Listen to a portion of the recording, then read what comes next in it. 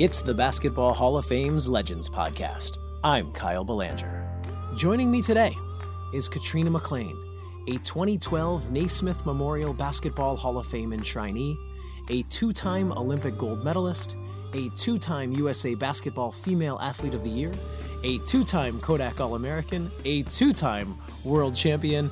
She is just about as important to the game of basketball as anyone in the 20th century. Ms. McClain, thanks so much for joining me today.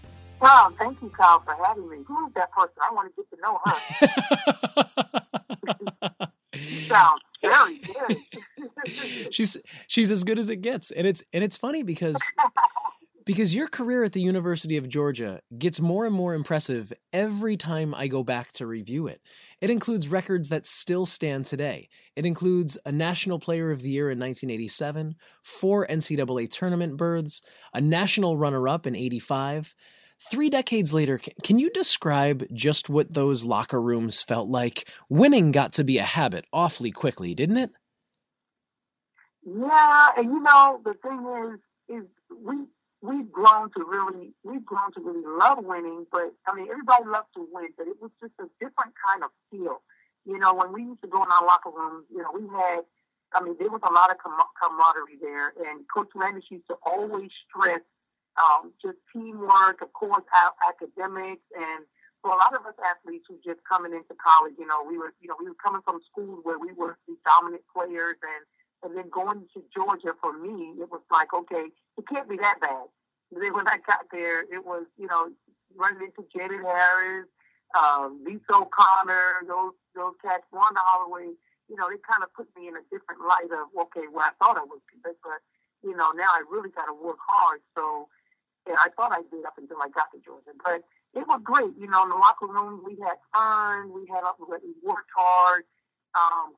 Coach Landers put a lot of things in perspective for us. And I didn't like him at first. I really didn't. I thought he was going to be a cool kind of coach. But, man, he was tough on me. And, he used to call me names like Candy Butt. And it really, it really got on my nerves. So Teresa used to always tell me, because she was my roommate, she used to always tell me, you gotta fight back in practice. You can't let Janet Harris and them just keep kicking you to the floor. And I was just like, yeah, but they're strong, and no, you got to do it. So one day I did, and I'm glad I did. But I've grown to appreciate Coach Landers a whole lot more after the fact. I've understood how hard he was working to make us individuals outside of the court, and that was so important.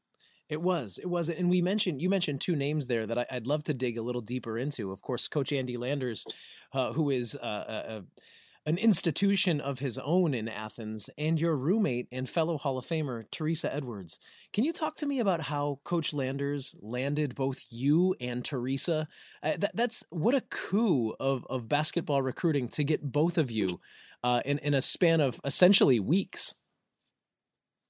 Yeah, and it's kind of weird because I'm like, man, it's just how things came together. When I first saw Teresa in Florida, I believe it was, at an AAU tournament, she was playing this video game, and I was watching her going, like, who is that? Is that her? Is that her? I heard so much about it, but I didn't know her, but I've heard of her. And so just to see her come to the school initially, I was supposed to be rooming with Susie Gardner, because I had gotten to know Susie Gardner because I was just a big old introvert. So when I went to Georgia camp and everything, I got to know the players there, so I became more comfortable, but I never really got to meet Teresa. So when I went to the school, I was thinking I was going to be rooming with Susie Gardner. And then when I walked into the room, I saw Teresa Edwards' family pictures on her desk and everything. I was like, oh my God. I said, this is not Susie Gardner's family, it's Teresa, I was like, oh my God, so I was freaking out, but because I was so shy and I didn't know her, but we ended up being best friends, and the best of friends even now. So, and like I said, Coach Landers, I guess he knew what he was doing, he was just wanting to make sure we had a guard and a post player, and so Teresa and I ended up being great roommates. She was good for me. She taught me a lot, even about the game and everything. And we had to be patient with each other, even with the teammates, and with the coach as well. But like I said, I can't say enough about Coach Landers. Great guy, great coach, great person. You know, he's there. He was always there for us on and off the court. Even now, I could call him up. Hey, coach, what's going on? How you doing? You know, he's just a great guy and just a great coach. Now, you played on a total of 11 USA basketball teams, totaling 6 gold medals. Your first was as a sophomore at Georgia in the World University Games. How did you talk about Katrina McClain being an introvert when you arrived in Athens? How did that experience help to shape the world outlook for a young Katrina McClain?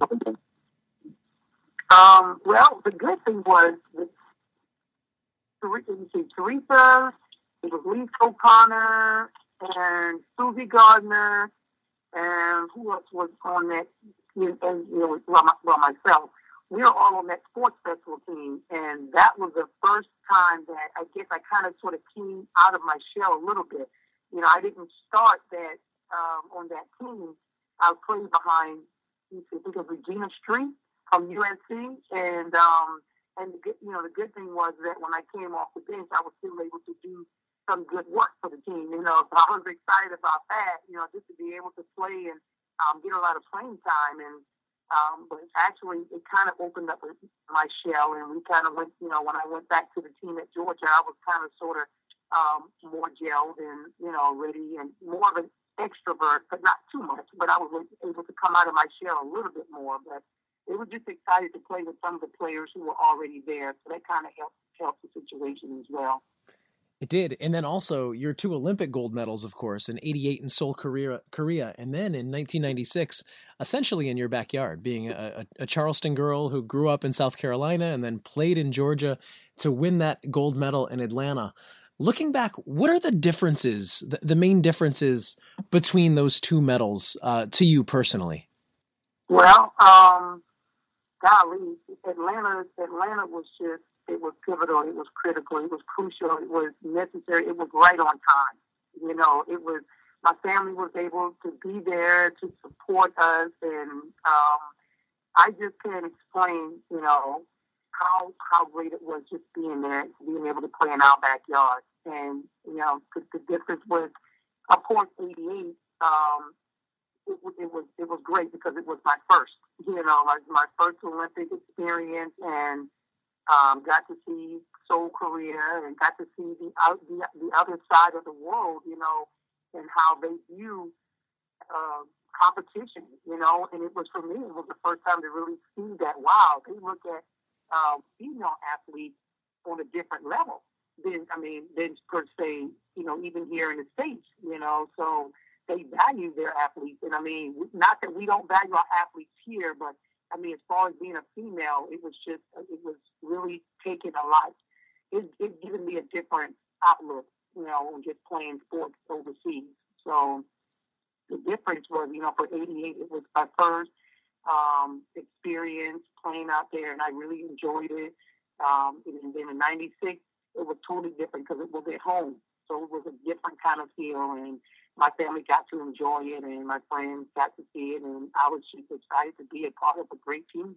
And it was a great team. And you're right. There is that expectation. A host city, a host country is supposed to appear in the medal round and is supposed to win the gold medal. So I think it was extra important that team won, like you said, right on time. It couldn't have been more appropriate for the new era of women's basketball to begin, for sure. Right. Now, your international professional career took you to Spain, Turkey, Italy, and Japan. I'm wondering how much your Olympic and your international experience, obviously the professional opportunities in the United States hadn't yet really developed where they are now. And yet you talk about the way that the women athletes were adored and appreciated overseas at that time. How important was that when you made your decision to play professionally overseas versus maybe staying domestically and exploring other options? We had no choice. We had no other choice. So for us, it was a given. We were going overseas to play ball. When Turkey, well, actually, when I was interested in going overseas from the time that I had gotten out of college, Japan was the first one that actually coached me. So for me, it was like there was nothing else. So for us, it was normal to consider going overseas. We didn't have those opportunities that they have here now, but we embraced it as if it was just in our backyard, even though it wasn't. It was a thing of going away, like a nice long vacation. No, you can't talk on the phone too long because your phone bill will definitely show otherwise and show why the reasons why you don't want to be on the phone too much. But we had a great time. I enjoyed learning about the different cultures. My teammates were really good and, sharing that with me, helping me learn the language, just understand the way that things were different there than it was here. It just kind of made it okay to be there. Even though it was miles and miles away from home, it just made it easier for us because they really helped us to adjust and adapt to their cultures. And it was kind of hard accepting the fact that it wasn't here in the States like that, for us.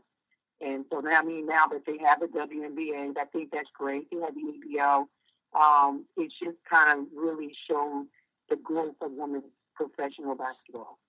And one of the things that I love so much about your career, Katrina, is the way that your playing career ended with the Atlanta Glory of the ABL in 1998 with head coach and teammate Teresa Edwards. Can you talk about how that decision brought you full circle? Yeah, it was a kind of a love-hate thing. The goal would have been to win it all. Yeah. That would have been the goal. That would have been great. But because I was hurt most of the time, and that kind of just that wasn't a good feeling for me because being someone who just, loved the game so much and, of course, I depended on the fact that I had great limbs and, I was injured free all of my career pretty much. So, I thank God for that. But I was just stayed injured, and that didn't help the situation. So for me, I was glad, Teresa was the coach and everything, and that was really good. And that was, I really wanted to do more than I did as well because I knew that, I wanted her, to have a great experience as a coach, player. And even though, she learned a lot of stuff as well. So we, I kind of have a love-hate thing. Like I said, I didn't play my full potential, but yet, you're right, it was right there in Atlanta. I couldn't have asked for a better team, because we had great teammates. Finally, Katrina, what does it mean to be working with the Hall of Fame at this stage in your life? At this stage, golly, the Hall of Fame has brought so much. Oh, man, I just can't explain.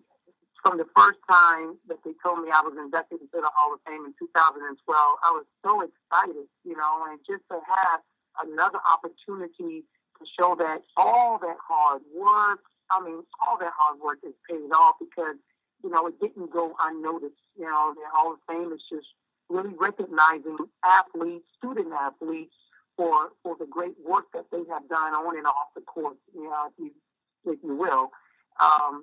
And it just made me, even now, just being able to get back to the Hall because the Hall of Fame has given back to so many of us.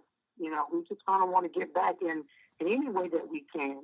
Just being able to go back and to see the other athletes that are coming in, the new athletes, they just make you get that family feeling all over again. Like, man, this is great. This is awesome. I'm so glad that they are actually doing this for us, because it's, I can't think of a better way to go out and, getting home and everything, Still being recognized as one of the greats is just an awesome feeling. She is a legend of the game like no other, a two-time Olympic gold medalist, two-time USA Basketball Female Athlete of the Year, two-time Kodak All-American, and a 2012 Naismith Memorial Basketball Hall of Fame enshrinee. She is Katrina McClain. Katrina, thanks so much for this. I really appreciate it. Thank you, Carl. Thanks for having me again.